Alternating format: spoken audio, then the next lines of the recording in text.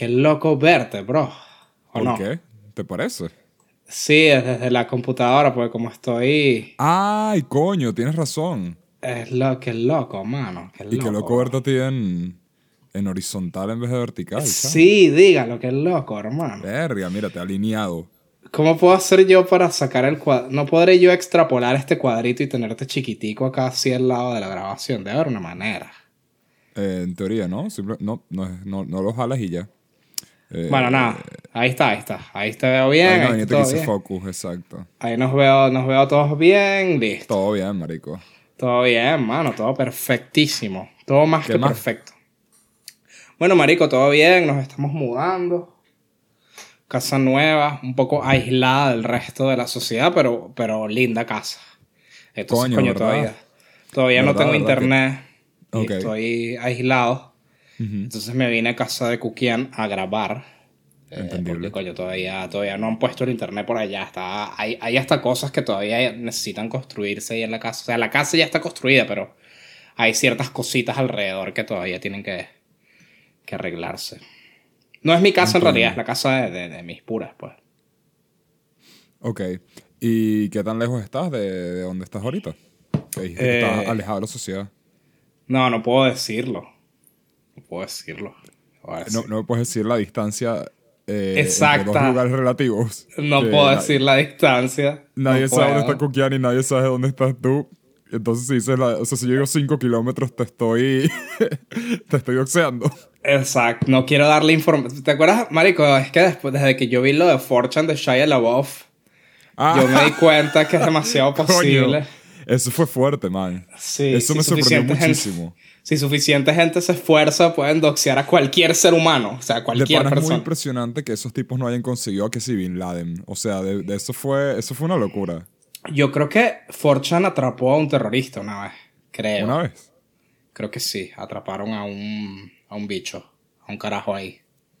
No No sé muy sé. bien quién, pero a alguien atraparon una vez. Más No allá me de Shia acuerdo. LaBeouf. Que me Claro. acuerdo que lo ubicaron por una foto que puso una bandera. Y Ajá, y acorde a agarraron que la sí, la posición luz. del sol y la vaina, Ajá. dijeron, ajá, tú estás en Arizona, una verga así, Sí, ponte. sí, sí, fue una locura. Y yo no sé sobre terroristas, pero Reddit una vez atrapó al tipo que hizo el bombardeo en Boston. Y luego resulta ser que no era ese tipo. Entonces fue burda Bien, de feo Reddit. porque era una persona al azar. Bien, Reddit. De pana Sé hicieron un que. buen trabajo ahí. Sé que Keemstar atrapó a un bicho que suateó a alguien. Ah, coño. Keemstar es un personaje interesante porque él es medio antihéroe a veces. Él a veces hace cosas buenas. Entre ellas, atrapó a alguien, a un carajo que suateó a alguien. Hizo que lo mataran ese tipo. O sea, suateó a alguien y los SWATs lo mataron en el medio de la vaina, una cosa Ujú. así. Y Keemstar lo logró atrapar porque hizo que confesara que Esto es suateó. como la frase esa vieja de un reloj viejo está correcto 2 veces al día, una cosa así. Pero nunca me he detenido a Yo pensar esa frase. nunca escuché esa frase, pa. Es muy gringa. Un reloj roto está correcto 2 veces al día, pero trato de pensar qué significa eso y honestamente, o sea, no estoy completamente seguro. Supongo que dicen uno de 12 horas y que el roto se refiere a que no se está moviendo. No Entonces sí, sé, supongo marico. que en la mañana y en la tarde estará correcto, ¿no? Los No sé a relojes qué son se 12 refiere. horas. Así que No. bueno, tengan eso en cuenta para el capítulo de hoy, que Ujú. tengo unos días sin internet y quizás no tengo las investigaciones lo mejor hechas posible. No, Así pero que lo estamos intentando. lo estamos El- intentando y bueno, dándoles el mejor entretenimiento todas las semanas, muchachos, Coño, a de nuestros pana. 52 suscriptores. Sí, marico. ¿Sabes qué significa 52 suscriptores, no? ¿Qué? Proporcionalmente es como 1.21 personas se suscriben por capítulo. Eso es bastante impresionante. Eso está fino, sí. Sí, sí, Cuando sí. lleguemos al capítulo 1000 tenemos 1000 suscriptores. Y de ahí en No, adelante chamo, empiezan a y crecer. cuando potenciemos las redes ya van a ver. Cuando empecemos a tener Twitter y Insta, ya ustedes van a ver. TikTok. El TikTok para ustedes Ya ustedes los van a ver. TikTokers. Gabriel, ¿a ti te gusta el TikTok? Me gusta el tic-tac. Me Sí. gusta el tic-tac, que es Eh, un dulcito bien rico. Bueno, todo el mundo sabe que es TikTok, ¿no? TikTok es mundial. Sí, tic-tac es Ah, mundial. De hecho, en África debe haber tic-tacs también. ¿tú dices? Ujú. Coño. Muy interesante. ¿Sabes de qué es ese vape que te estaba chupando ahí? ¿De qué sabor es? ¿Qué? Acabo de inhalar la vaina porque me reí y la inhalé y no se supone que tienes que inhalar. Es de limoncito, creo. Esta Coño, Cookie sabor. que fuma... No fuma, pues, vapea. Ni siquiera tiene nicotina. A ella le gusta vapear porque le El ayuda saborcito. con su ansiedad, su vaina. Ya. Como la gente que le gusta fumar, dice. Claro, pero en vez de fumar, sí, Obvio. con los efectos secundarios que implica fumar, ella vapea con saborcitos y cosas. Te chupas un limoncito, así todo, ¡wup! Como humo de limón. Y bueno, esto es vape con sabor a limón, que por cierto sabe un poquito a Tic Tac de limón. Coño. Pero me provoca un tic tac. Irónicamente. Ahorita. Dígalo que empecé por a- verga, provoco, estamos a comerse un Tic Tac, marico. Tengo tiempo sin comer tic tac y ahorita empecé a comprar mentas para. ¿Sabes cuando andas con la mascarilla y te huele burda de mal la boca? Y es como Ajá. un ciclo sin fin del olor Sí. más horrible del mundo en tu boca. Es Pues, como coño, no compro besarte a ti chicle. mismo todo el tiempo. Pero besarte a ti mismo cuando te recién despiertas. Ajá. Sí. Entonces empecé a comprar tic tac para que la vayan tuvo un olorcito a menta. Digo, tic tac no Sí. menta. Burda rico, vale la pena. El único problema es que tú usas lentes, ¿no? Sí, pero ahorita tengo muchos días sin lentes porque tengo que hacerme la fórmula otra vez. Coño, yo también debería probablemente. Pero el peor con los lentes es que la menta sube la mascarilla y se atrapa Ajá. justo entre tus lentes y tus Sí. ojos. Entonces lloras un buen rato. Eso Pero al mismo pasa, tiempo, coño, ¿quién no necesita un buen llore? A veces un Problemas buen de llore. personas con lentes, mano. Sí, de pana, entre los grupos más vulnerables estamos nosotros, diría yo. Sí. Mi Tenemos astigmatismo. muchos videos de BuzzFeed de esos que tienen Gypsy Jazz de fondo y dice problemas de personas con lentes. Pero Gypsy Jazz con un ligero toquecito así de electro swing. Ajá. Entonces tiene de la nada un beat. Exacto. Y siempre es el típico chiste de alguien que te quita los lentes y se los pone y dice, oh, bro, estás Chamo, ciego. no ves nada. Yo sufro de eso y sufro de como soy daltónico. Apenas es mencionado mi daltonismo. ¿Y de qué color ves esto? Pues. Yo, ahí está. Creo que me pasó en el Está podcast bueno. una vez. Bueno, Cookie una vez Cookie se murió de la pena. Creo que esto ya lo hemos conversado. Que estábamos en mi casa una vez y tú dijiste una vaina tipo, pásame esa vaina verde que está ahí. Y no era verde, sino que era de otro color. Y Cookie te dijo y que... Chamo, eso no es verde. ¿Qué te pasa? Eres daltónico. Porque te lo dijo como burda de mal. Como burda antipático. Y tú le dijiste, sí.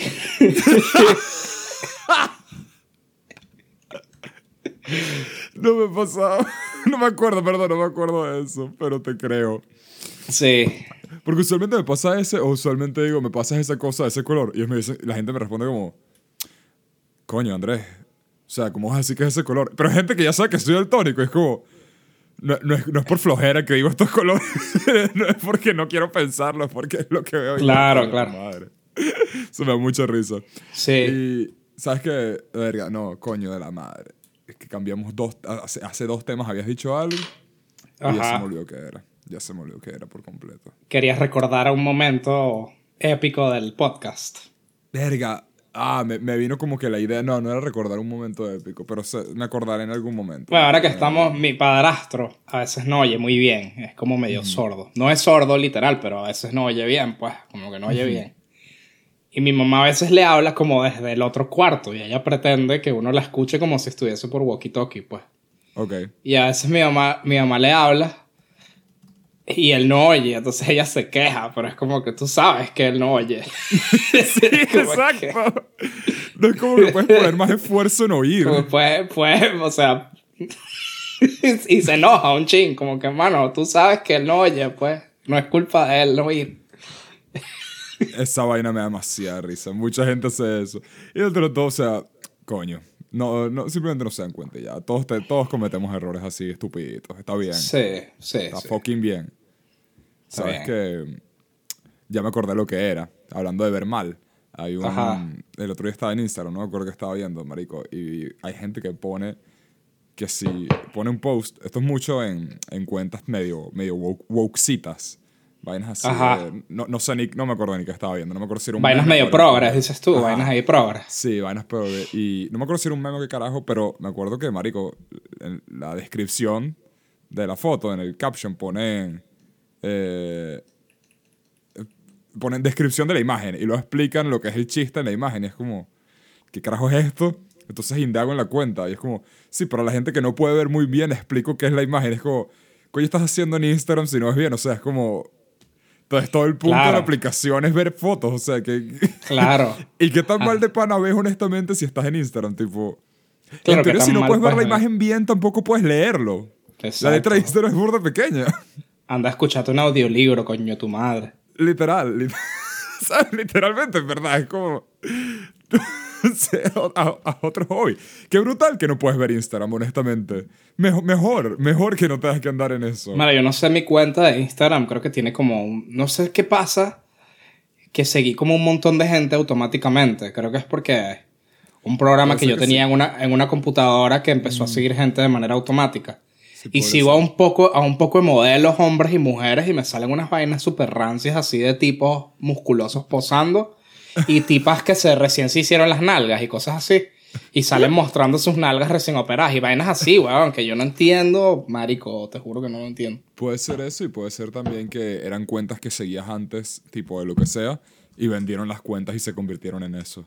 No, no, marico, yo usé Instagram 2 veces en mi vida. Seguí Ah, que sí coño de la madre. a Kevin Smith, al creador de Transmetropolitan y a otra persona ahí que seguí. Fue como que, bueno, estos bichos tienen Instagram, los voy a seguir.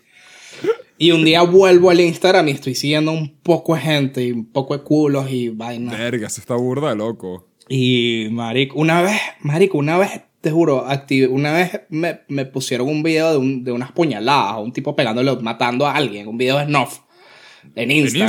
Instagram. Así Sí, burda de chill. así. Ahí fue que verga. Cuando yo seguía Brasil oficial, ¿sabes? Tiene el check y todo. Momentos Brasil oficial. Demasiado momento Brasil ver a alguien apuñalado. Sí. No fue alguien apuñalado, fue un bicho que lo mataron a tiros, pero el bicho ya se había muerto y le seguían disparando. Una vaina burda. No sé por qué estoy contando esto en un podcast family No, friendly. tranquilo. No Bueno, sé este yo, podcast no es family Ya, friendly. ¿qué? ¿Qué dijiste ahí? Este podcast no es family friendly en realidad. Nunca pues, lo ha pero- sido. Nunca lo ha sido. Nunca lo ha sido, pero muchos chamitos nos van a escuchar, te lo prometo. Sí, bueno, eso es Probablemente. Es muy Vamos a probable. ignorar eso. Sí. Bienvenidos a la cooperativa, muchachos. Cuenta el video. Nada, eso, un bicho que le vaciaron el cartucho, le dispararon, le vaciaron el cartucho. Y a lo hardcore. Y es que bueno, acabo de ver una muerte. Y arriba había un culo. O sea, un culo y abajo una muerte, ¿me explico? Definitivamente es el internet.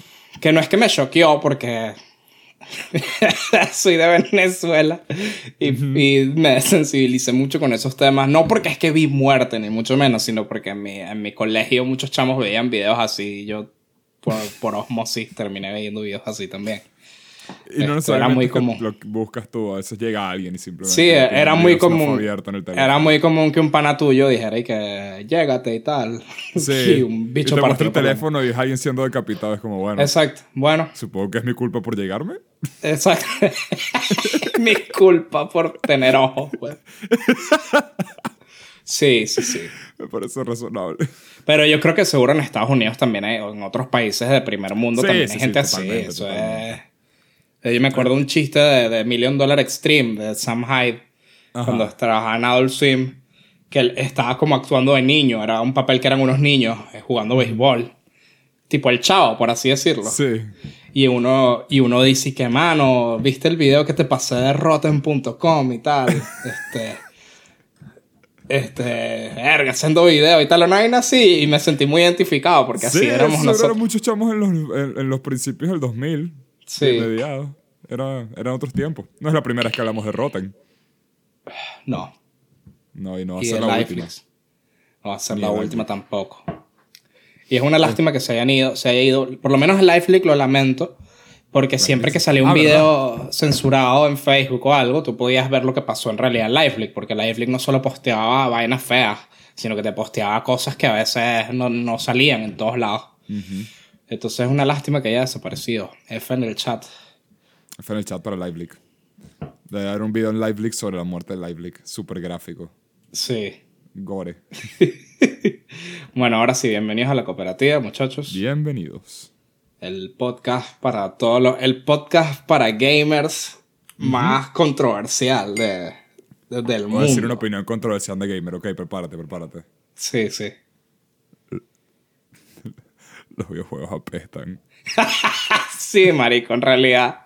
O sea, ya vayan a hacer otra cosa, pues, que la diga. Si no viste un cómic que sale un carajo diciendo... Está un carajo como en un jurado. Ajá. Y el carajo dice... Su señoría, League of Legends. Y en el siguiente cuadro está en la cárcel. Es buenísimo ese... Marico, yo encontré una cuenta que es sobre... O sea, la cuenta se supone que es como un lugar donde guardaban cómics de una página de webcomics vieja de videojuegos. Pero es una página que nunca existió. Entonces son puros webcomics falsos del 2004 hasta el 2010. Una vaina así. Tiene una vaina buenísima. Eso suena buenísimo, weón. Es demasiado absurdo, pero funciona muy bien. Suena excelente. Se lo voy a pasar luego. Bueno, hoy vamos a hablar de Stone Ocean. Ya salió Stone Ocean.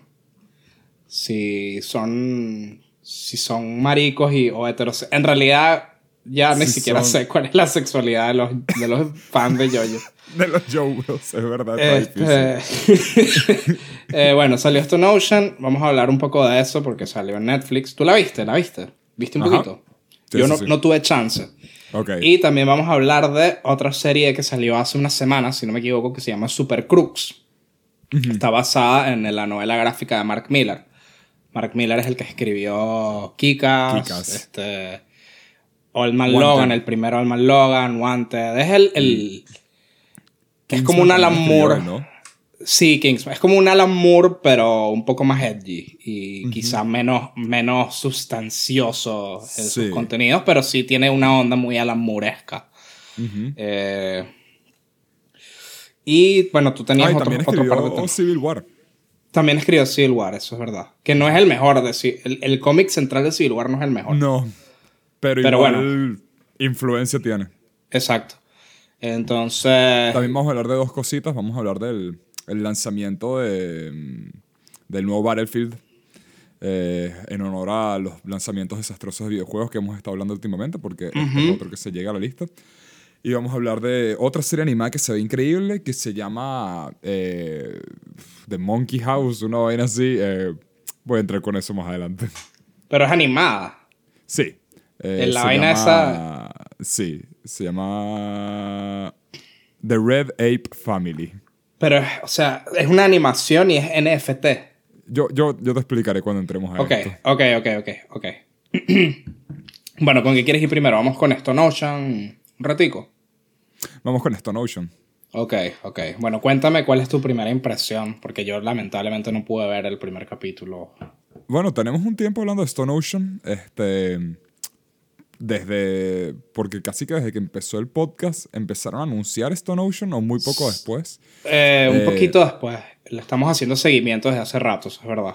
Le estamos haciendo bastante seguimiento. Pues finalmente estrenó la sexta parte de la aclamada serie JoJo's Bizarre Adventure. Salió en Netflix los primeros 12 capítulos de una. Tengo entendido que van a ser estos 12 capítulos de una y después de eso va a pasar a programación semanal, normal. Hay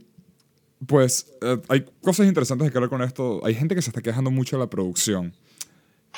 Porque al parecer sí pudo haber sido, la gente cree que fue medio desastrosa detrás de escenas por la manera en la que funciona Netflix. No coagula muy bien con cómo funciona el mercado de anime, donde no solo es que sacan capítulos de semana a semana, sino que la serie nunca está completa a la hora de sacarlos, a diferencia de una serie americana. O sea, sacan todo de golpe, pero nunca está completa, dices tú. No, o sea, en Netflix saca todo de golpe ya una serie completa. Sí, siempre ha sido. Exacto. O en una serie de televisión como Bob Esponja, el capítulo está completo y la temporada está completa o mayormente completa hasta que lo sacan. Por lo general. Exacto. El anime básicamente tiene un proceso de preproducción, luego empiezan a trabajar en cosas, siempre semanas por adelantado, pero siempre están trabajando en los capítulos mientras salen. Hasta el punto de que hay capítulos que se terminan en la misma semana de que va a salir o horas antes de que salgan. Eso es súper común y mucha gente en la industria habla de esto. Entonces, hay gente que piensa que la nueva serie de JoJo, o sea, técnicamente hubiera tenido, por ejemplo, ahorita está el capítulo 12, que no ha llegado hasta ese, pero en teoría ese capítulo hubiera tenido otras 12 semanas extra de producción de no haber sido por lo que está haciendo Netflix de sacarlo todo de una. Entonces hay como una controversia ahí. Yo en lo personal vi los primeros 3 capítulos o 2 y no noto nada fuera de lugar. A mí me parece JoJo. Me parece literalmente parte 6 de JoJo. Me parece que está muy bien dirigida. Los poderes de Jolene los están haciendo rechísimos. Las voces son de puta madre, marico. El opening, te cagas encima cuando llegas al opening. Ajá. No sé si quieres que cuente una cosa específica del opening. Cuéntatela. Pues volvieron a los modelos 3D de las primeras 3 temporadas en el opening. Entonces se ve espectacular, marico. Es una mierda hermosa como las originales con un punk, Riot Girl punk burda de fino en el fondo. Y al final del día es más JoJo. La parte 6, para entrar en las partes más interesantes de la parte 6, probablemente tendría que spoilear un poco. Y ahorita van por el capítulo 12, imaginándome más o menos cómo están yendo. Todavía le falta un buen tiempo a la serie. Irá por el primer tercio de la parte, porque de la parte 6 en adelante se ponen más largas. Entonces esto no me sorprendería si fueran como 60 capítulos probablemente para el final. Pero por ahora está, o sea, para mí es alta adaptación. Y lo estaba viendo con mi novia. Bueno, no, lo estaba viendo yo, ya estaba al lado. Y a punta de escuchar la gente gritando y ver los visuales, le llamó burda la atención la serie, entonces ahora quiero ver JoJo. Creo que la 6ª parte es una muy buena, tanto para empezar, porque en verdad, excepto por tiene 2 conexiones principales que son Dio y Yotaro. Sí. Pero entiendes muy bien a los dos sin necesidad de ver los anteriores. Todo JoJo son consecuencias. O es un enfrentamiento directo con Dio, o es una consecuencia de algo que pasó con Dio. Básicamente es el enfrentamiento entre la familia Joestar y Dio. La cuarta parte probablemente es la única excepción, que no hay ningún tipo de mención de Dio. La quinta parte, ya el protagonista es hijo de Dio. Claro, es tanto de Dio como de los Joestar, porque es de los genes Joestar, pero tiene también los genes de Dio, pues. Exactamente. La 6ª parte probablemente es el más pesado, porque Dio de pana va a ser muy importante en la historia más adelante y es increíble lo que hacen con él. Pero al mismo tiempo que de la misma manera que lo hizo la parte 3, la parte 6 hace como una especie de reboot de personalidad de Dio. O sea, Dio en la parte 1 y en la parte 3 son 2 personajes completamente distintos. Es caricaturesco totalmente. Exacto, y en esta... En esta One Ocean lo hacen un poquito más interesante. En esta One Ocean, más de lo como poco que un dios, honestamente. Él se pone un personaje muy interesante, que al mismo tiempo tendría sentido en cómo va cambiando su personalidad con los años. Entonces, de pana... Les sugiero ver Stone Ocean, no tengo por qué reiterar eso si no han visto JoJo. Coño, yo sin soy duda. muy partidario que empezar desde el principio vale la pena. Pero la parte 6 específicamente está tan desconectada y es tan interesante desde una que creo que valdría la pena. Porque la parte 4 también creo que es bien buena para empezar. Pero es muy slice of life, entonces hay gente que quizás no le interese tanto eso. La parte 5 probablemente también sería fina, pero la parte 5 es muy rara con las explicaciones de stands y los personajes de otras partes, y el final es... Nadie sabe cómo funciona King Crimson, honestamente. Es la vaina más rara del mundo. La serie ayuda un poco. JoJo, marico. Vean JoJo. De pana estoy muy feliz de que volvió. Me sentía como un carajito, además, porque esta es la primera vez que leo una parte de JoJo antes de ver el anime. Y la adaptación está de puta madre. Y está igual de violenta. Es igual de violenta y hardcore que la... Está bien violenta. Y creo que está de una sin censura. Porque en una parte un carajo le arrancan la oreja. Y usualmente cuando hacen eso... Le ponen una verga negra. Ajá, una verga negra. No, este era rojo, burda y vibrante. Es como que verga, no estoy acostumbrado en verdad a ver rojo así Tarantino. Es muy difícil conseguir capítulos de JoJo sin censura. Incluso en Crunchyroll te sale censurado. O sea. Es más fácil encontrar imágenes comparativas de la censura y la no censura, videos en YouTube. Sí. Entonces, este tiene pinta que está sádico de una. Si quieren empezar con JoJo, láncense los 12 capítulos que tienen ahí, porque de pana... Es una aventura muy bizarra, podríamos decir. Sí. Es muy bizarra. Idiota. Ahí está mi review. podemos ir si quieres con el siguiente tema, porque a menos que tú tengas algo que decir. No. Lo que tengo que decir es que, nada. Ya le das. Está bien dicho, bien dicho. Te quedó bien. Sí. Bueno, otra serie de Netflix, otro anime de Netflix que salió ahora, Super salió también. Que bueno, no se le está parando mucha bola porque está siendo opacado por Stone Ocean. Y por Arcane. Y por Arcane. Pero los tipos serios como yo y como mi primo acá, vemos... Yo no sabía que esta serie existía hasta que vi una bueno, imagen y dije, ¿qué es pero esto? ahora eres un tipo serio, pues. Ahora sí soy. Porque yo te lo dije. Y es como que se te transmitió la seriedad. Exactamente. Nada, Super Crux me parece que ya es casi que una competencia de Invincible. O sea, es el momento perfecto para que salga algo tan violento y tan heavy. ¿Es como violenta la Super serie? Crux. Es bastante violenta. No sé si... Yo no he visto escenas así hardcore de violencia, pero digamos que la historia es violenta en sí. O sea, lo que sucede... Si tú conoces a Mark Miller, vamos a hablar un poco de ese autor. Ya hemos hablado adelante. Creo que vale la pena. Mark Miller fue muy famoso en el 2007, por ahí. Esa es la época en la que tú y yo empezamos a leer cómics. El primer cómic que yo agarré fue Kikas. Así que yo empecé a leerlo con continuidad, fue Kikas. Por lo menos Uno yo. de los primeros fue Kikas, definitivamente. Y ese autor, lo que tiene es que tiene la capacidad... Él usa mucho humor negro. Y sus cómics son muy violentos y con un humor muy negro. Y una cosa es que él te puede dibujar una historia que empieza muy bonita y todo, y luego la transgrede totalmente y hace que todo se vuelva muy heavy y violento de un momento a otro, pues. Ok. Sí. El creador de Invencible también hacía cosas así, pero...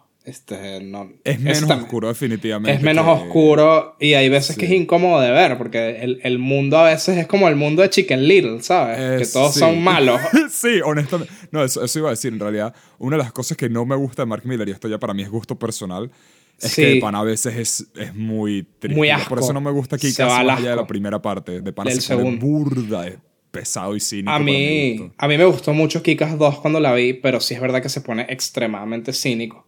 En su momento, cuando vi la película, de hecho me molestó que lo suavizaran tanto la primera como la segunda. Burda es suavizada en comparación. Porque en la primera Kikas, por ejemplo, el protagonista se queda con la chica y tal.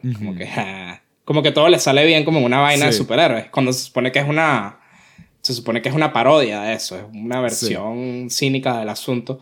Y en el cómic original la mujer lo rechaza. A Kikas lo linchan como 5 veces en la historia. A pesar de que el bicho se vuelve de pana tremendo superhéroe, Kikas te pinta el mundo de superhéroes como una vaina de pandillas, básicamente. Literalmente. Y bueno, esta Super Crux se trata de... Es una peli... Es básicamente una historia de asalto, pero con superhéroes. Es una heist film, no sé cómo se llamaría, no sé cuál es el... Como La Casa de Papel con superhéroes, excepto que no. Pues. Ocean's 11. Exacto. Y bueno, la adaptación es animada, la adaptación es anime, es una versión anime basada en el cómic de Mark Miller. Y tan anime como puedes llegar a sin tener que discutir. No, o sea, está es basado anime, en lo gringo, pero es anime. Es el mismo director de Carol and Tuesday. El pana que lo escribió ha trabajado en Cowboy Bebop, en Eureka Seven. Es Shinichiro Watanabe. No, Shinichiro Watanabe no dirigió Carol and Tuesday directamente. Fue el creador, pero es el mismo director. De pinga. Bueno, pero qué recho, no sabía eso. Por eso me estaba gustando tanto cuando empecé y el a ver. estilo es burda similar. Honestamente pareciera algo de Watanabe. Exacto. Entonces... Bueno, eso. Se trata de un chamo que tiene superpoderes, un supervillano, y está reuniendo un equipo para robar una vaina en Japón. No estoy muy seguro qué tan distinta es esta historia del cómic. Creo que sí se diferencia un pelo. Creo que el tema de Japón no está en el cómic, sino que es otro beta. No estoy del todo seguro. Pero cuestión que... en Estados Unidos. Me parece que se toma sus libertades con respecto a lo que pasa y lo que no pasa, lo cual me parece que está bien. Sí es cierto que los cómics de Mark Miller son muy edgy y a veces muy crudos. Y no me molestaría que tome sus libertades creativas con respecto a los personajes y a las relaciones entre sí, porque a veces es verdad que es muy Es verdad que no, hay veces que no conectas con ningún personaje porque todo es tan feo y tan violento que te cuesta como que sentirte conectado con los personajes. Y también está el hecho que Pero esto se ve lo suficientemente desconectado del cómic original como para que pana puedes decir que es una adaptación por completo, ¿sabes? No es como... es una cosa como que si vas a adaptar un manga o un cómic, si no lo haces uno a uno directamente, es el cómic hecho en pantalla, entonces, verga, date libertades creativas bien de pinga y es algo más original con lo que tienes ahí. eso sí, les digo que vi el primer capítulo Ujú. y es bastante oscuro, o sea, se va al ¿Ah, sí? carajo. Sí. Verga, por Yo las lo imágenes, empecé. o sea, veo el estilo y no tiene nada de pinta. Yo lo empecé a ver y dije, verga, qué fino y tal, qué fino esto y vaina. Esta historia se está poniendo interesante y de repente al final del capítulo dije que marico, se fue todo al carajo. Da burda risa, pero al mismo tiempo es oscuro. Se fue a la mierda, pero muy a la mierda todo de golpe. Carajo. Y no les quiero spoilear porque está muy nueva la serie. Entonces quizá no vale la pena spoilearlos. Pero si les gustó Invencible, si ven Invencible es completamente occidental, les recomiendo esta serie porque Es una vibra muy similar. es muy en esa onda de una resignificación o transgresión de las historias de superhéroes y supervillanos. Es ese tipo de escuela, digamos. Porque Mark Millar y el otro pana de Walking Dead son todos de la misma... Son Sí, de la misma época. De la misma época prácticamente. Sí. Y bueno, Mark Millar estaba en Vértigo también, ¿no? No sé. Verga. ¿Y Robert Kirkman era Vértigo o Dark Horse? Ahora que lo estoy pensando. Robert Kirkman era Vértigo. No estoy seguro. Eso sí, no estoy seguro, mano. Bueno, el hecho también hay algo también interesante, porque no sé si sabes que con Mark Millar van a hacer burda de series, tipo, están creando un Millarverse con Netflix, Ajá. entonces este no va a ser el último proyecto. La idea con Millar ahorita es que, está con Image, eso es lo que era. Image. Con Mark Millar lo que quieren hacer ahorita, esencialmente, un universo de cómics de él. También Robert Kirkman es Image. Y esta es como una secuela, no, perdón, una precuela, si mal no recuerdo, de Jupiter's Legacy, que es la serie de Mark Millar que salió ahorita live action, que cancelaron la segunda temporada, no va a salir. Pero igual, esta serie la terminaron y esta serie es una precuela de el Super Crux que van a hacer ahora en live action, tengo entendido. O sea, ahora se viene un Super Crux live action y esto es como toma lugar antes. Es lo que estaba leyendo ahora. Porque yo había escuchado que claro, iba a haber también un spin-off de Jupiter's Legacy, pero como cancelaron la serie no estaba seguro. Pero al parecer el Super Crux live action va a seguir. De pinga. Que en verdad me parece interesante que digan, fuck it, vamos a hacer una versión animada y una versión live action y total. Y listo. Bórralo. No sé si esta serie queda como para una segunda temporada. Y que sea una continuación y una secuela y que tengan linealidad y que no sea como Disney o Marvel, que es como que, bueno, esto pasó, pero no realmente. Sí, y pues como, muchos vamos a hacer mundos. una secuela de este personaje secundario de Iron Man 2, pero es en un cómic de 15 páginas. Exacto. Y 6 años después vamos a decir, no, eso nunca pasó, eso no es canon. Ya no es canon. Exacto, ya no es canon. Mira, Iron Man se murió y su hija tomó el control de todo. Mentira, bro. Mentira, esto pasó en la te lo Tierra 3. Hicimos 6 temporadas en total de series de Netflix que decidimos que vamos a dejar de hacer series de Netflix, entonces ya no significan nada. Exacto. Ahí tienes, papá. Ajá, perdón. Pero me llama la atención Super Crux, es burda de cool en realidad. No, te la recomiendo, pa. Te la Y recomiendo. se ve además es corta, son 13 capítulos. Exacto. ¿Qué más te iba a decir? Yo recuerdo haber visto en un kiosco un cómic de Mark Millar, de los más recientes.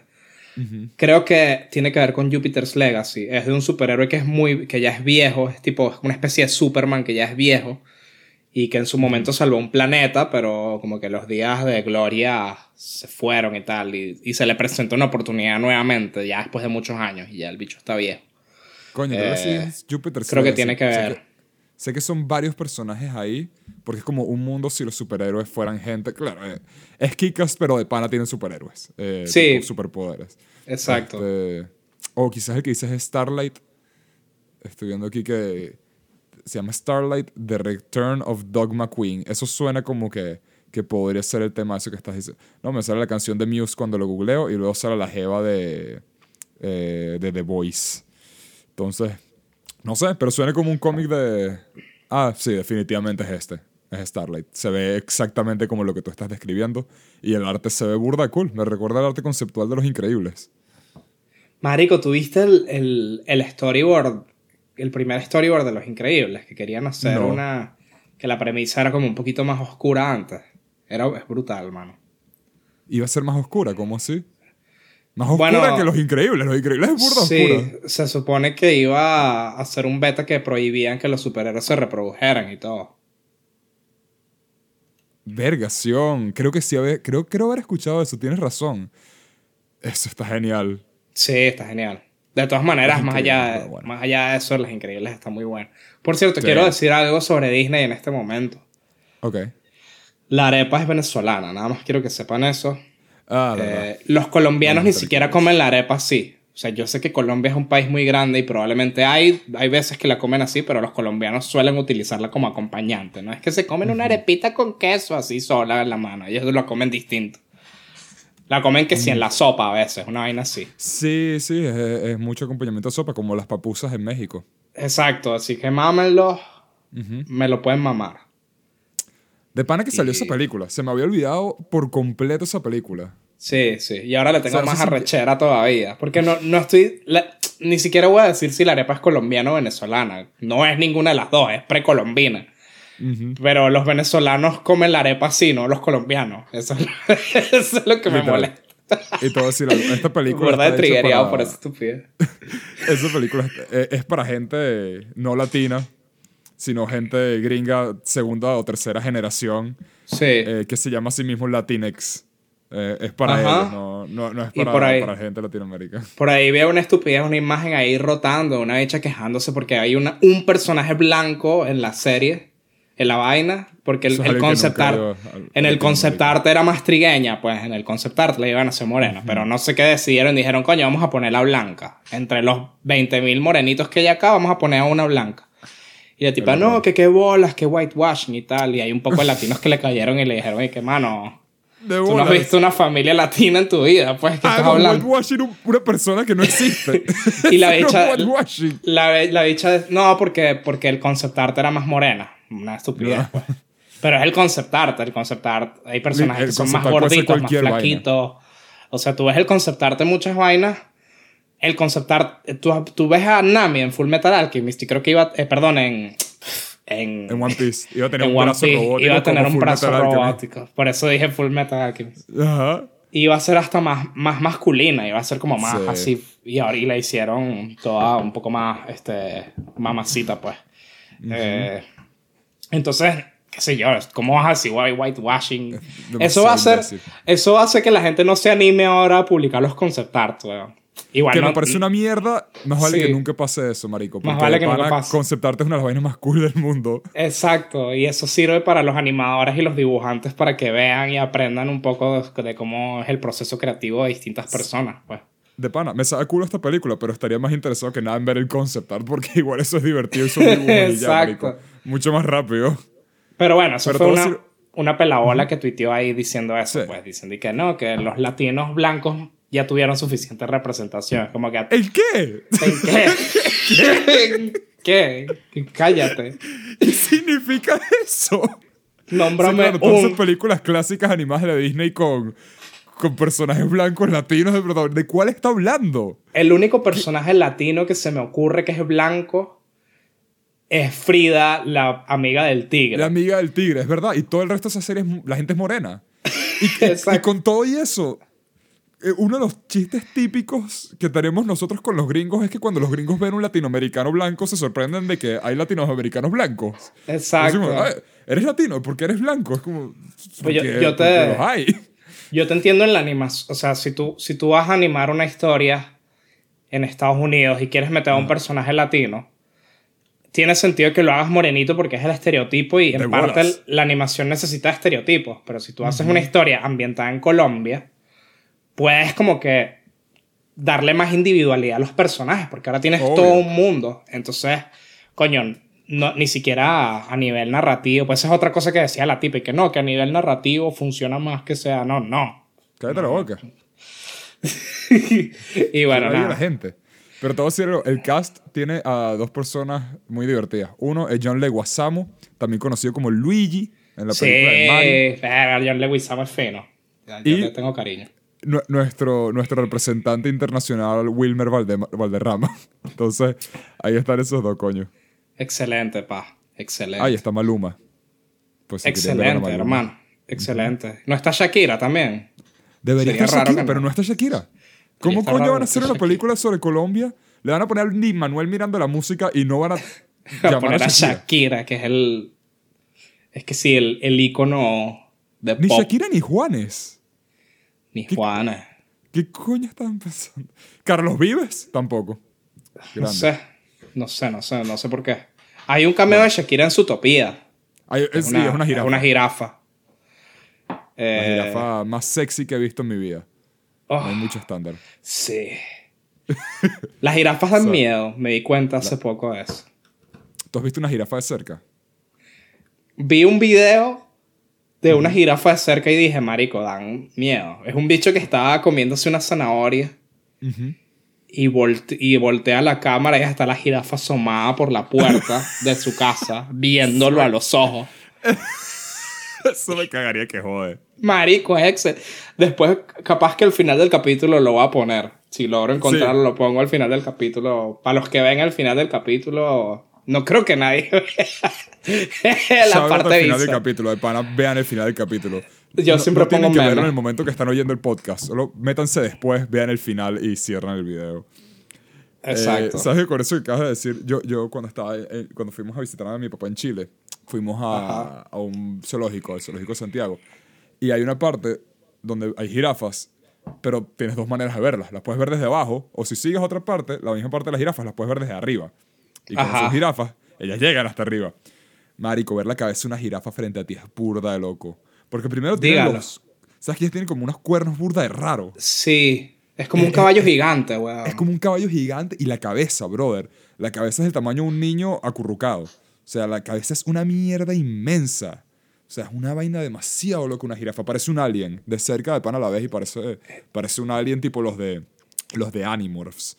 Los libros esos donde la gente se convierte en animales, pero hay algunos donde se Ajá. convierten como en aliens. De Sí. panas se inspiraron burda en las jirafas. Chamo. Es fino que menciones Animorphs de pana. Eso Shout es out a para Animorphs. Me los leí uno muchachos de de esos los libros. 90. Para los muchachos de los 90 que vieron Animorphs, un saludo. Eh, O que lo leyeron. sí, Si las son jirafas unos nerds. son como caballos dibujados por Salvador Dalí, weón. Eso, No habían jirafas hasta que los hizo. hasta que los inventó. Y eso es canon, para que sepan, del lore mundial. Exacto. ¿Qué te iba a decir? ¿Qué más falta? Ajá, yo quería hablar un poquito del launch, del lanzamiento de Battlefield 2000. Ya te digo el número exacto para que no se me olvide. Esto es Battlefield 2042, sí. Ajá. Pues salió el esperado, el muy esperado nuevo Battlefield 2042. No sé si te acuerdas cuando salió el tráiler de este juego, pero Que a la se gente le gustó veían. burda. Que había Se que veía si tormentas de arena en medio de Ajá, la marico. coñaza y vaina y nada. Se veía rechísimo. Yo vi el contraste que hizo Donkey. Hace Ese poco. es un muy buen Estamos video. Exacto. Resume muy busquen bien el contraste de el Donkey sentimiento, en YouTube. resume muy bien la situación y el sentimiento de la vaina. Porque no solo es que lo vendieron mal, tipo, lo vendieron burda de mal. O sea, el juego como tal es... Obviamente el trailer eran los mejores momentos y todo controlado, pero es que hasta ni en comparación con eso, de por sí el juego está completamente roto y muchas de las quejas más grandes del juego son quejas de juegos que tendrían, o sea, el juego en PC era una cosa y luego la versión en Play 3 era otra cosa. Es como, muchas de las quejas son literalmente, ¿sabes? Empiezas el juego y tienes que caminar como 15 minutos para llegar al área donde está la acción. Y luego te Ajá. matan, porque de pana no hay nada en el camino. Los mapas son exageradamente grandes. Y entre esas cosas, la falta de customización, la falta de modo de historia, la falta de un pocotón de clases, los tipos de clases que hay, mucha gente está pensando que lo más probable es que este juego originalmente, por la época cuando empezaron a desarrollarlo, iba a ser un Battle Royale. Porque parece un tipo de mapa y un tipo de juego diseñado para un Battle Para Royale Battle que Royale. no existe. Porque claro, tú vas a hacer un Battle Royale, el movimiento y el timing de un Battle Royale es completamente diferente de un juego multiplayer normal. Sí. Es un juego más lento, más metódico, con clases diferentes o a veces menos clases. Es más balanceado completamente porque la idea es que todos empiecen de cero prácticamente. Ujú. Y ese tipo de acción no existe. Este nuevo Battlefield es como que agarres un mapa de Fortnite, que sabes, es simplemente un espacio gigante vacío, un terreno baldío donde vas a caminar un buen rato. Es como que agarres eso y dices, bueno, pero nada más 16 personas y es tiros de 2 equipos. O sea, no tiene sentido. Quizá Entonces, empezó como un proyecto para hacer un Battle Royale y sí, algún ejecutivo dijo, con un tabaco así en la boca, como los ejecutivos, y el dijo, diablo no. de Vaca y el Pollito. Sí, como dibujan a los capitalistas en las vainas chavistas o vainas Un así. gordo. Ajá. Y dijo, me cambien esa verga y tal. Que los jóvenes no les va a gustar eso. Y bueno, eso fue lo que pasó.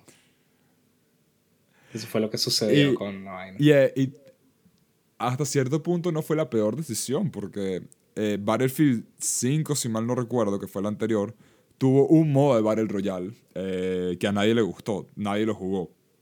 Entonces, lo más probable es que durante Battlefield 5 se dieron cuenta como que, verga, la estamos cagando y esto no está funcionando, vamos a cambiar esto en medio del desarrollo del juego. Y se nota burda que no es un juego completo, más porque los Battlefield son medio infames por siempre salir incompletos, siempre salir con un pocotón de bugs. Pero esto la gente está diciendo que de pana se va de nivel. O sea, está muy dañado el juego. Gente que termina partidas ganando y no les dan nada de reward. Es imposible conseguir ciertos tipos de matches online. Al parecer, crear un squad es imposible si quieres jugar con la gente que quieres. O sea, un pocotón de peos que no debería estar en un juego nuevo. Y es simplemente otro Battlefield de mierda. Pero me parece muy interesante también el contraste de que este Battlefield la gente lo odia tanto. Porque había mucha gente diciendo que la razón por la que a nadie le interesaba o no les gustó el Battlefield anterior es porque en el tráiler y en la portada era una jeva que está como que foco principal. Y es como, bueno, mira, esto no hay ni una jeva en nada de la publicidad. E igual la gente lo odia. Entonces los gamers son consistentes de tanto en tanto. Y esto es uno de esos casos donde de pana este juego lo detestan. Ah, Y no es verdad, que por nada. hubo un beta con un Battlefield que era en Rusia y había una jeva rusa, entonces salía siempre Tenía la como una típica mano mecánica discusión. también. La típica Sí. discusión de que verga, pero que no había mujeres en la guerra. Y uno dijo, sí, de hecho, en Rusia el equipo, bla, bla, bla, bla, bla, había Más ladilla aún es mujeres. cuando tratan de justificarlo. Solo hoy queríamos poner una jevilla. A mí me sabe a culo eso. Exacto. Se pone ladilla cuando lo tratas de justificar, así es como, no. Lo mismo Pusiste ahorita en una jevilla. Vikingos pusieron a una negra, que es que sí, la reina de Kattegat. Y entonces, ay, sí, de hecho, un antropólogo una vez vio un esqueleto negro en Noruega. Es como que, ajá, fino, rey, pero no, pues. O sea, le pusiste una negra y ya, cállate, ¿sabes? Sí, exacto. ¿Sabes? De pana es más fácil cuando las justificaciones, ya, queríamos poner eso y ya. O sea, Sí, nos dio la puta gana, ¿sabes? Es mi sí, mierda ficticia y yo puse una y es la negra misma y lógica ya. que hablaba con Kojima en la clase. Wow. En el video pasado, en el podcast pasado, ¡Ah, la lo clase! que pasa es que ella... la cooperativa, el salón de la cooperativa. No, lo que pasa es que Quiet absorbe luz y agua a través de su piel. Claro. Es como, estás que sudo y ya. Estás Claro, que pero sudo tú- y Dios te No cambia, bendiga. no cambia que tú hayas diseñado eso para que ella tenga que estar así. Pues. No es que encontró el espécimen de la jeva y dijo, Claro. estoy inspirado en esto, voy a hacer un juego basado Claro, en ella. exacto. Exactamente. Que sería lo mismo que justificar el culo de Snake. Es como no tienes que. Es No un tienes muy que buen culo y ya. justificarlo. Es un soldado, ¿sabes? O porque Vamp está tan que sudo todo el tiempo. Porque Vamp es tan homosexual. No tienes que justificarlo. Lo es y ya, Exacto. déjalo bien. Pero bueno, Battlefield. Battlefield es una mierda y a mí no me afecta porque a mí no me gusta Battlefield. El mejor Battlefield de todos los tiempos es Battlefield Bad Company 2. Eso es un juegazo. Es un juegazo. Y tiene historia, tiene sendo grupo de convives a lo largo de toda la historia contando chistes mientras te cagas a tiros. El de los lentecitos. Ajá, exacto. Ajá. Y no firmé para esto, pero da risa. Y nadie dice, well, that happened. Y Exacto. no hay chiste de esa época. No, Los no, chistes eran tienen... que sí. ¿Quieres tiros? Pues aquí tengo tiros. No, mientras estás caminando tienen discusiones y que, mano, que eso, yo sé, ¿qué pasaría si un ratón se cae coñazos con una libélula? Y el otro dice, el ratón gana. Y el otro dice, no, la libélula ganaría por tal vaina. Y así empieza una discusión mientras estás ahí caminando, pues, y eso da burda risa. Nosotros tenemos una conversación similar en el trabajo. Quiero tu opinión en esto. Ajá. ¿Quién ganaría? ¿Contra qué crees que tienes más chance? ¿Una avispa? ¿Un oso? No, ya va. No, perdón. La pelea era tú contra una avispa pequeña, exacto, o contra una avispa del tamaño de un carro. Porque yo siento que la avispa del tamaño de un carro es más fácil conceptualizar y matarla. Tipo, Que si una las dos te avispa matan pequeña. de una picada. ¿Ah? Ah, si la avispa pequeña te puede matar de una picada. Sí, en los dos casos las dos te matan de una picada. ¿Contra cuál crees que tienes más chance? ¿La avispa pequeña o la avispa de tu tamaño? Una avispa 1v1. La avispa pequeña, marico. ¿Tú crees que tienes más chance contra la pequeña? Sí. Todos Sí. dicen lo mismo que tú. Quizás yo soy el que está mal aquí. Pero Marico, yo creo que contra una avispa de tamaño humano puedo conceptualizarla más fácil. creo La que no pequeña estás voy a perderla y me va a dimensionando. picar. No estás dimensionando lo que puede ser una avispa de tamaño de un carro, pues. Claro que lo estoy. O sea, no digo que va a ser fácil. Solo digo Imagínate que tengo más chance. imagínate el aleteo de esa mierda. O sea, imagínate el... Y levanta el polvo así. Y la miras a los ojos y están como medio húmedos y es muy grande. O sea, y los pelos así que puede, porque las avispas tienen pelitos. Puedes ver los pelos. Marico, eso no... Aterrador, pues. Creo que no lo había pensado tan fuerte, honestamente. Gabriel está llamando a un perro. No me está haciendo eso a mí.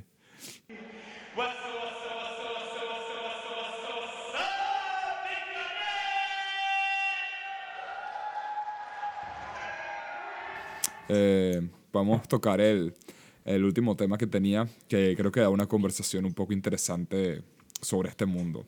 Ajá. Porque algo que no hemos hablado en este podcast y me sorprende, no hemos hablado de los NFTs. No, porque no somos de ese tipo de canal. De cosas cripto y esas vainas. Llegó la hora cripto. Hora cripto. El Axie subirá de precio hoy.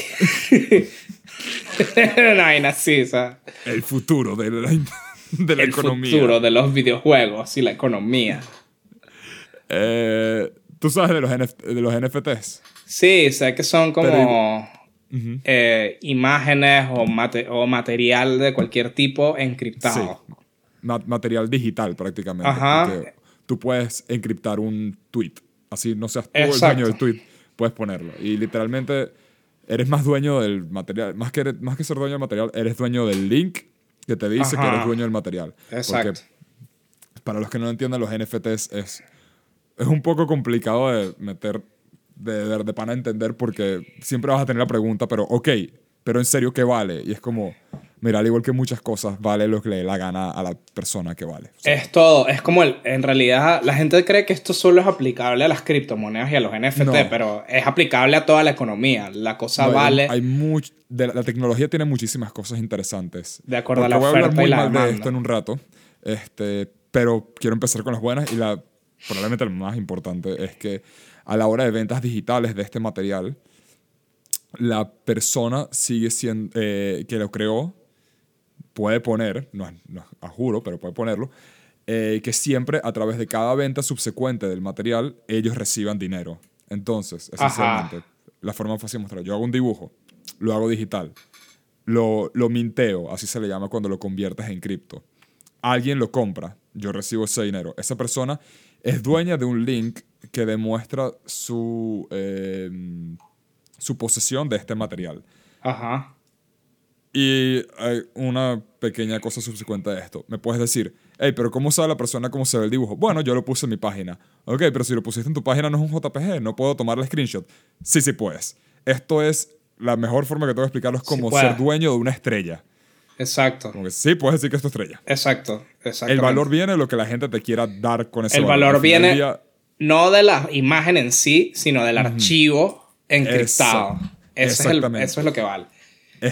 Tú puedes comprar un NFT por $1 millón y alguien te puede decir, esto para mí no vale nada. Véanlo de la siguiente manera. ¿Se acuerdan cuando Banksy vendió una verga rota? Y no sé Ajá. cuánto. Esta es la versión mojoneada, o sea, es la versión digital de esto. Es el mojón. Exactamente. Es el mercado de un montón de huevones mojoneados mentalmente que compran estas vainas, pues. Sí. Que es Eso, una lástima porque básicamente. la tecnología empezó de manera relativamente interesante. De igual manera me parece, si quieres apoyar a un artista, ¿sabes? Compra un print, si dibujan, si tiene música, métete en su Bandcamp y compra su música, porque la mayoría de la gente lo ve como una inversión a este punto. Tipo, si vas a gastar $100,000 en una obra de arte digital, no es porque piensas que la obra vale $100,000 y Exacto. quieres apoyar a la persona, es porque quieres luego revenderla a $300,000. Y bueno, otra cuando no. cosa también es que hay juegos NFT, juegos que la moneda es una Ajá, criptomoneda. exactamente. No tengo un problema contra eso directamente porque, coño, eso es como la cripto y es una manera de hacer plata. Mano, si tú estás Sí. en un país donde no puedes ahorrar, como Venezuela, como Argentina, chamo, ¿sabes qué? No tengo ningún... No. No estoy en contra de que un chamo pueda salir adelante gracias a esa Totalmente. verga. Pues no es lo mismo que un cuadro encriptado. No es lo mismo. Exacto. El mayor problema con esto, con los NFTs, es lo rápido que toda la idea de que era la revolución del arte murió y se convirtió simplemente en una especie de pirámide. Exacto. Tipo, el 99.1% de los NFTs que van a ver son los dibujos más horrendos que has visto en tu vida, pero hay 900 de estos monos locos. Exacto. Y unos monos tienen lentes y otros monos tienen una corona. Y hay monos más raros que otros. ¿Se acuerdan cuando los Rare Pepes valían algo? Esto es como que alguien dijo, sí va, y se lo tomó completamente en serio. Con arte mucho más feo que el de los Pepes, porque los Pepes son arrechísimos. Igual, De coño, pana- si alguien hace un dibujo de mierda y lo encripta y lo vende, ve tú a ver si el carajo lo va a vender. Probablemente no. Pues la gente ya Mucha está... gente no vende un coño. La gente está clara que es como que, cállate, weón. O sea... Sí. El mercado de NFTs, y cuando hablo de mercado de NFTs, de nuevo estoy hablando de esta gente de Lazy Lions y no sé qué, Byron Monkeys y todas estas mierdas, es un grupo muy insular en realidad. Es mucha gente vendiéndose y comprándose entre ellos, aprovechándose de los que van entrando como para decir, no vale, Exacto. este mono vale burda y pagan más. Por eso. Exacto. Es como muchas criptomonedas estúpidas. Hay muchas No me- criptomonedas que tú las ves que son chistes. No me Y no valen extrañaría nada. que alguien te venda un JPG diciendo que es un NFT y te estafe. Marico, eso Eso ha pasa. pasado, Júralo ¿verdad? que eso ha pasado. Eso ha pasado demasiado. No he escuchado ninguna persona, juro, ha pasado de pana. Y los pero también muchos de los NFT se lo toman en serio. Tipo, hay mucha gente que se arrecha en Twitter cuando, por ejemplo, alguien pone, sí, compré este Lazy Lion que no sé qué cosa, hashtag Sigma Grindset y todo esto. Marico, y todas las respuestas son gente poniendo el mismo NFT del pana en el screenshot como que, mira, yo tengo el mismo. Y todo el mundo Genial. sigue tomando el screenshot. Genial. Y los carajos se arrechan y los llaman right clickers porque le dan clic derecho y lo guardan y el nombre negativo que le dieron es right clicker. Entonces es doloroso. Es mucha gente que tiene una ilusión de que esto va a ir a alguna parte y a raíz de eso empezaron a decir, no, pero miren que sí se pueden hacer cosas con esto. Entonces creamos esta serie que se llama, The Red Ape Family. ¿Se puede ver en YouTube? Monos rojos. Está en YouTube el primer capítulo y, hermano, de pana es dolorosa lo mala que es. Tanto a nivel de animación como a nivel de, Dios mío, es un aguante de cringe bien fuerte. O sea, esta vaina... Cualquier problema que hemos tenido con diálogo de videojuegos no se compara con esta serie. Sí. Es una jalabodera de cripto con un arte horrendo, donde supuestamente hubo dinero que creó esta serie. Entonces me hace sorprenderme que cualquier pelabola en Newgrounds hace 15 años hizo contenido 1,000,000 de veces mejor que esta porquería. O sea, la animación de cálico electrónico era más fluida que esto. O sea, o Sí, mejor y chamo. punto que esto. Salad Fingers es Sakuga al lado de esto. Salad Fingers es arte. Igual manera Salad Es Fingers arte. Salad Fingers es arte, pero no por su animación. No, definitivamente no. Esto definitivamente...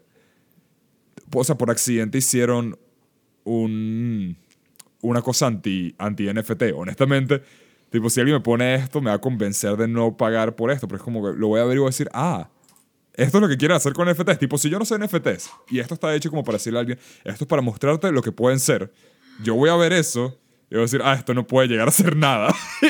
y voy a dejar de verlo. Es que de pana es patético. Es patético que tanta gente haya trabajado en esto. Y está muy mal hecho, pero es muy cómico. Yo sí le veo potencial a que, por ejemplo, Netflix diga, bueno, vamos a sacar esto en NFT y que lo puedas ver nada más desde Netflix. Eso no es posible, por ejemplo. Que sea en... No, porque parte de la idea del NFT es que eres el dueño. O sea, Netflix claro. Netflix puede sacar esta serie que sacaron de Súper y luego decir, y vamos a poner cada fotograma de la serie como un NFT, para que tú puedas decir que eres dueño del link del fotograma. Exacto. Y sería simplemente dinero extra. La persona que lo quiera comprar o no comprar, da igual. Si alguien decide, la compra empieza en $10. Y un bicho piensa, esto va a valer muchísimo, voy a comprarlos todos a $10. Y tienes 1000 fotogramas. Netflix, sin hacer nada, porque ya tiene la serie hecha, lo único que tuvo que hacer es tomar screenshot y poner el link, el hiperlink. Netflix se metió $10,000 solo porque alguien se comió esa idea.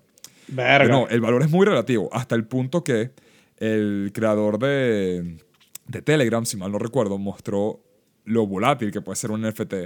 Sí. Y que de pana el link es lo único que significa. Porque, por ejemplo, él tiene una serie de NFTs o una vaina hizo con NFTs donde, para mostrar lo estúpidos que son, que luego les cambió el hiperlink, eran imágenes y luego el hiperlink solo llevaba fotos de pupú. Llevaba un dibujo de pupú y era el mismo hiperlink. Y si el tipo quiere, como eso simplemente está redirigiendo un servidor, se puede quedar literalmente como un pupú y pagaste todo ese dinero para una foto de un pupú. Sí. Entonces es todo extremadamente relativo. Ahora está Quentin Tarantino quería poner escenas eliminadas de Pulp Fiction como un NFT y venderlo, pero Miramax dijo no, porque nosotros queremos hacer eso. Que viene la otra parte rara. Cualquier persona puede mintar cualquier cosa. Yo puedo agarrar escenas de Pulp Fiction y mintarlas como un NFT y venderlas. Sí. Porque todavía, porque va a pasar, las leyes de copyright no han entrado en esta, porque es como una tecnología tan nueva que no se sabe qué carajo vamos a hacer con esto. Entonces, es un espacio por ahora. A mí me parece muy interesante y divertido. No es el futuro todavía. Quizás hay un chance muchos años después, más que nada por esa parte de si quieres revender arte digital. Primero, ¿qué significa eso? Y segundo, bueno, el artista original va a recuperar dinero. Pero mientras todavía puedas ver la imagen original, no tiene mucho sentido. Porque yo lo veo como una manifestación virtual de lo que sería un museo de arte moderno. Un museo de arte moderno, pues. Como el mojoneo mental. Se crea un mercado para gente que tiene un mojo mental, pues, en la cabeza. Uh-huh. Yo lo veo de esa forma. En muchos años, cuando tu identidad virtual de pana importe tanto, que haya un grupo de gente que diga, no, sí, estos zapatos NFTs que tengo en mi virtual avatar en VRChat valen no sé cuántos miles de dólares. Y tú luego estás afuera en la vida real como, bueno... Tiene sentido en un juego, por ejemplo, como que una armadura NFT, que la usas y tiene una utilidad en un juego. Eso tiene mucho más sentido, porque además no puedes duplicarla. Exacto. A diferencia de una imagen que literalmente... O sea, tú vas a comprar una foto NFT y la persona, el fotógrafo, tiene que poner la imagen. Exacto. Lo que significa que todo el mundo puede comprar esa imagen y ya. Exacto. Tipo, yo puedo pagar $10,000 por esa imagen y tener NFT. Pero luego tengo que convencer a alguien que me tiene que dar $10,000 para darle el mismo valor. Entonces, si tú no crees en el valor intrínseco del NFT... Exacto. No es como, o sea, dentro de todo el arte físico, si tienes un Picasso, alguien puede recrear el Picasso, pero si hay un valor de saber que Picasso tocó este dibujo. En digital, ¿sabes? Nunca va a ser la imagen original, porque tienes un JPG probablemente. La imagen original está en el TIFF de la persona que lo creó o en una copia en el disco duro. No hay una imagen original cuando es digital. O sea, si yo te doy una canción que yo he hecho y la vendo en NFT, ¿cuál es la versión original? La versión original es la que está en mi Logic o en mi Pro Tools, que yo oigo ahí con todas las vainas moviéndose. Eso es la forma más pura posible de eso. Entonces, no sé. A todas estas salió esa serie. Es muy interesante, pero es muy estúpido al mismo tiempo. Entonces, cuando digo interesante, es como la existencia de Crazy Frog o todos los videos de Justin Wang. Son cosas interesantes, pero Pain Olympics no es algo que admiro. Es algo que existió y es fascinante. Exactamente. Sí, en mi opinión, esto es algo que se va a desvanecer en algún momento. No creo que es algo que perdure. No. Quizá tome otro camino eventualmente. Lo veo como algo, quizá modelos 3D NFT tengan alguna utilidad. Sí. Algo que puedes imprimir en una impresora 3D y que lo vendas. Lo veo como con Probablemente algo va a así, tener más pero utilidad en lo que dijiste, en juegos. En no cosas le veo donde el de sentido. pana no vas a poder ver. Ujú.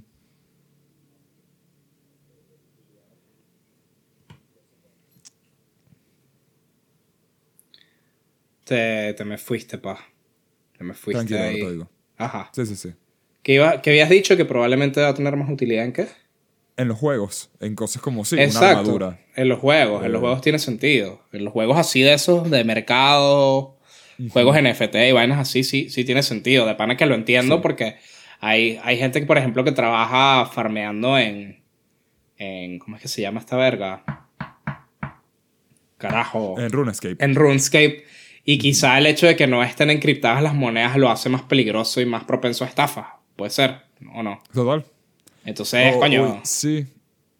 Sí, sí, sí, porque además con el NFT puedes ver la transacción de quién vino, quién vino. Las billeteras de cripto son públicas de la Exacto. manera que funcionan. Entonces Y tú puedes aparte rastrearlo hasta eso. el elemento blockchain lo hace más seguro porque tú eres el Ujú. propietario de y todo eso. Sí, sí veo una situación como, por ejemplo, pensando en un juego que tenga cosas. Animal Crossing. Digamos que tú eres una bestia y haces un diseño arrechísimo para una camisa de Animal Crossing de un modo que no te deja, sabes, no podrías imitarlo fácilmente porque tiene vainas 3D y tal. Tipo, si alguien quiere hacerlo, tiene que recrearlo desde cero él mismo y a la persona que lo hizo le tomó 100 horas hacerlo. Esto es Exacto. completamente hipotético. Y tú creaste esa camisa rara y se la vendes a alguien dentro de Animal Crossing y ganaste dinero en NFT, la vendiste como un NFT, la minteaste, solo esa persona es dueño porque tiene la camisa como tal y tú ganaste dinero con eso. Y esa persona dice, bueno, mucha gente me pidió por esta camisa, entonces se la voy a revender a alguien. Ujú. Entonces, el chamo gana dinero y el autor original gana dinero. Ajá. Y no es algo que, ¿sabes? Ajá, puedes recrear esa camisa tú mismo, pero nunca te va a quedar igual y te va a tomar 200 horas porque no eres tan bueno como ese chamo que la hizo en 100 horas. Exacto. Ahí puedo entender más. Es la diferencia entre comprarte una camisa, que me parece igual estúpido el costo de estas cosas, pero es como comprarte un suéter de Supreme y comprarte un Sí, suéter que diga Supreme. Es como sí, exacto. el valor es muy relativo, pero puedes entenderlo más fácilmente. Exactamente. Este sería como una idea similar, pero no es lo que se ve ahora. Lo que se ve ahora son esencialmente barajitas feas de Pokémon. Chamito le saca Barajitas una muy feas de foto Pokémon. a un cambur y la Ujú. encripta y bórralo. Esto sale $1,000. Literalmente.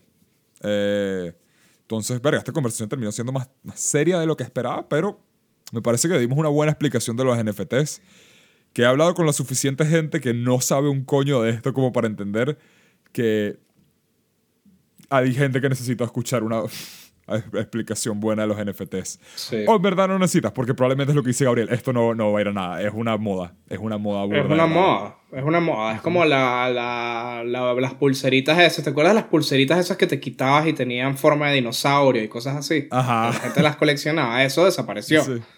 Yo pensé Eh, que ibas a decir una más estúpida aún. ¿Te acuerdas las pulseritas estas que supuestamente te dan que sí, más balance y más fuerza? sí, ¿cómo es que se llama?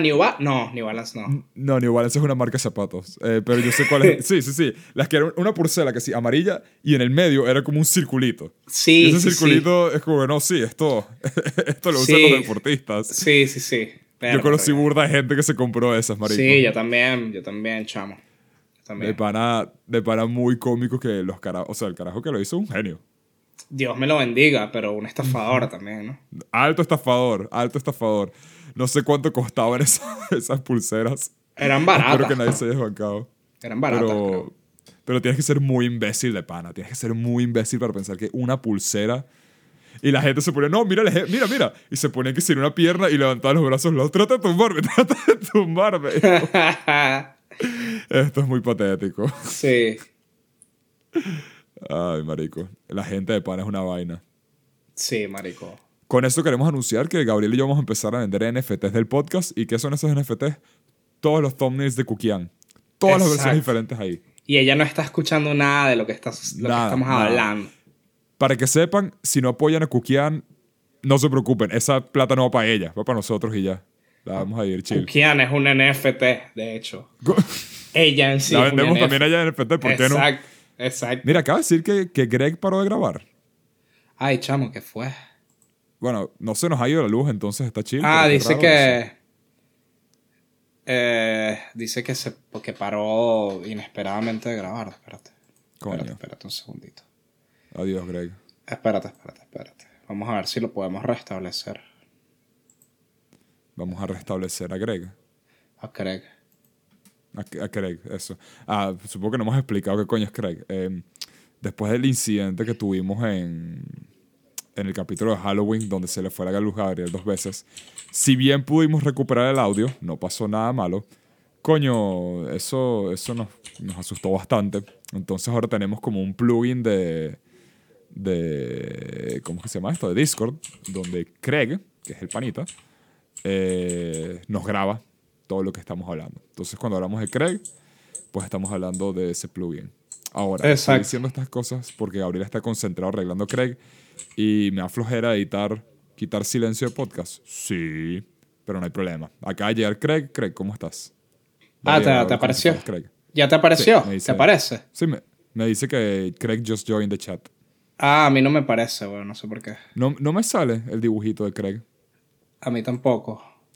Igual, creo que ya terminamos los temas de hoy, ¿no? No tenemos otro. Mientras no se Sí, vaya no tenemos otro. No se va a ir. Esto es una emergencia que tenemos acá por si acaso, pero bueno. ¿Sabes qué tendría yo en un NFT? ¿Qué? Suicide Mouse. ¿Te acuerdas de Suicide Mouse? Uf, sí, eso sí es algo que la gente lo compraría, weón. Eso es algo que la gente lo compraría. Sí, Suicide Mouse era muy bueno. A mí me da miedo eso, genuinamente. A mí la primera vez que me lo pusieron me dio mucho miedo porque el chamo que me lo puso le cagaba mucho. Y como que habló de lo feo que es y se puso... Y te pegó la caga. Me la pegó. Yo dije, verga... Él está burda asustado al respecto. No, chamo, es que también... El video es creepy. El grito ese que se vaya y que... Ajá. Eso te pone nervioso. Quizás no te vas a suicidar de la depresión, pero igual, ¿sabes? Da miedo estar esperando algo feo, pues puede simplemente ser un jumpscare, pero podía venir un jumpscare. Es la mística que hay alrededor de la vaina y que tú ves al ratoncito caminando y no sabes qué va a pasar, entonces te cagas porque dices, a partir de los 5 minutos es que se pone fea la vaina y tú estás viendo y viendo y te cagas, pues.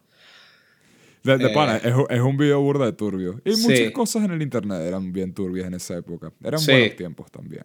Podías encontrar videos muy raros. Marico, Obedece a la Morsa sigue siendo una de las cosas más extrañas del planeta. Sí, Obedece a la Morsa. Lo que pasa es que ahora como hay tantas tías que pueden editar y pueden hacer videos de cumpleaños y esas cosas, es como que Obedece a la Morsa se queda pendejo, pues.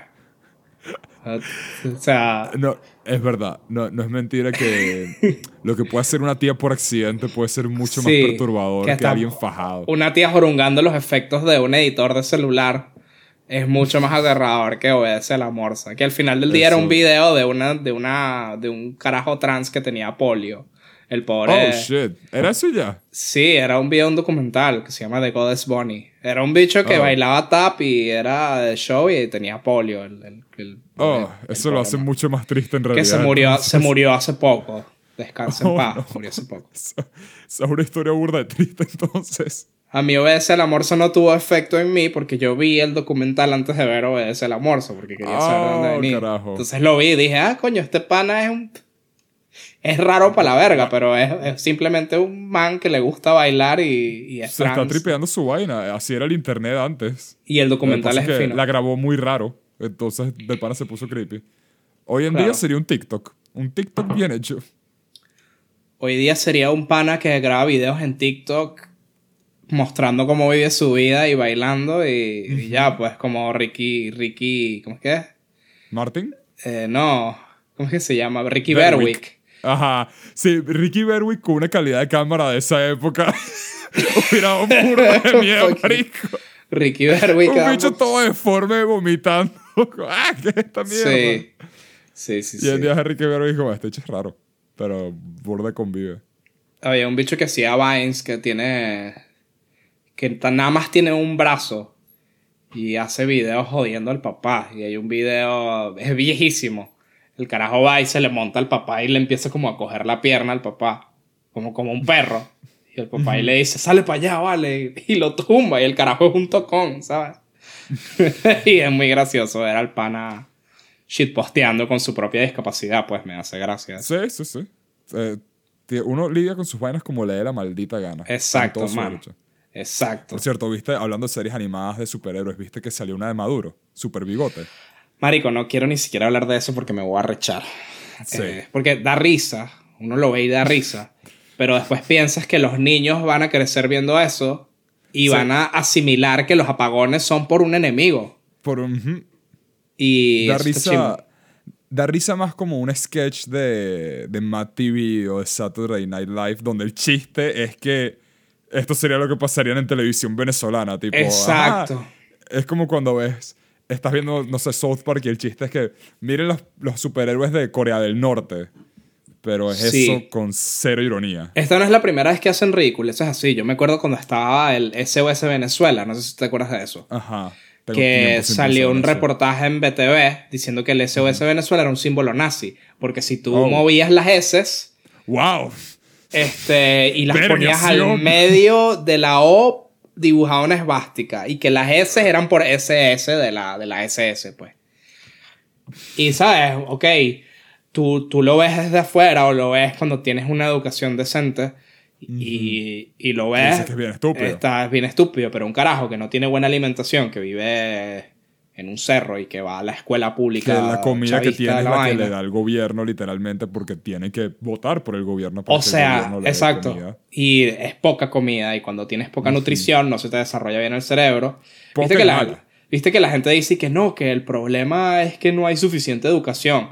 Marico, para educarte necesitas comer, tener un cerebro en No te condiciones. va a entrar nada a la cabeza. Exacto. O sea, por algo tantos niños dejan de ir a clase para trabajar. Exacto. Para poder comer, marico. Exacto. Entonces, si lo ves, cuando te das cuenta que eso lo ven muchos niños con el cerebro que no se está desarrollando bien, y ellos asimilan eso, coño, está chimbo, pues, de pana que Sí. parece un... A mí no me sorprende, porque Venezuela es un otro mundo, pues. O sea... En todo caso, lo que sorprende es que tardaron tanto en hacer algo así. Es verdad. Antes estaba una vaina que se llamaba... Creo que era Florentino y el Diablo, creo que era. Y era como que el diablo representaba... Tipo la canción Florentino y el Diablo. No, era como una versión animada de Florentino y el Diablo representaba la oposición y Florentino representaba Venezuela. Y era como que era una vaina propaganda chavista súper balurda. A la verga. Y me acuerdo que al Diablo lo hicieron negro. O sea, el color del Diablo lo hicieron como un negro verdoso. Porque claro, no lo podían hacer rojo porque era el símbolo del chavismo. Pues era Del chavismo. Y me acuerdo de eso. Vergación. Mira, acaba de salir un video en YouTube explicando Florentino y el Diablo 1 de 2. El reto. El poema que inspiró es épico de Cancerbero. El primer video dura 14 minutos y el segundo video dura 30 minutos. Eso está muy arrecho, honestamente. Sí, la verdad. Alguien explicando el lore de Venezuela ya era hora. El Y lore luego de puso Venezuela. diferencias entre evaporación y ebullición. Excelente. Es bien interesante. Probablemente es un estudiante de cuarto grado que tuvo que hacer un video para la... No, esto es un tipo. Esto es un Ah, tipo. ok, está bien. Pues suena como algo que verías en la cuenta de un chamo que tiene que subir los videos para las clases virtuales. Es una mezcla de todo, porque también tiene clases de química aquí, sí. ¿Viste? Y luego tiene uno que se llama Si es posible evitar la guerra, intentemos evitar la guerra. No sé a qué se refiere con esto. Ah. Está bien. Libertad o nada. Rap tiraera al socialismo. Excelente. No hay suficientes raperos como que hablando, porque de Venezuela salieron un poco de raperos, pero no, ninguno habla de la situación, es burda de raro. Como que se La hacen foto- Eso es algo que la me foto del canal molesta. es fascinante. Me molesta un poco de los raperos. O sea, yo amo el rap de mi país y tal. Pero me molesta que se hacen los revolucionarios y tal, y los que por el pueblo y la vaina. Pero nunca mencionan realmente la situación de forma directa. Muy pocas veces lo hacen. Es burda extraño. No, ¿verdad? Es más que nada como que ideas de la situación. Exacto. Pero tienes razón. Yeah, they do be like that.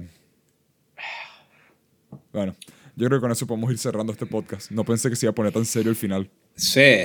Este capítulo estuvo medio serio. No hicimos Estuvo muchos medio chistes. serio. No hicimos muchos Pero al chistes. mismo tiempo, no sé qué coño ha estado pasando estas semanas que no hay nada de noticias No. de cultura pop. Es increíble. Pero ya estamos en diciembre. Se viene pronto el especial de Navidad de la Cooperativa. Exacto. Que Gabriel y yo ya hemos hablado de todo lo que vamos a hacer. No es la primera vez que lo mencionamos. Hablamos de todo, mano. Ya tenemos Preparadísimo. eso planificadísimo.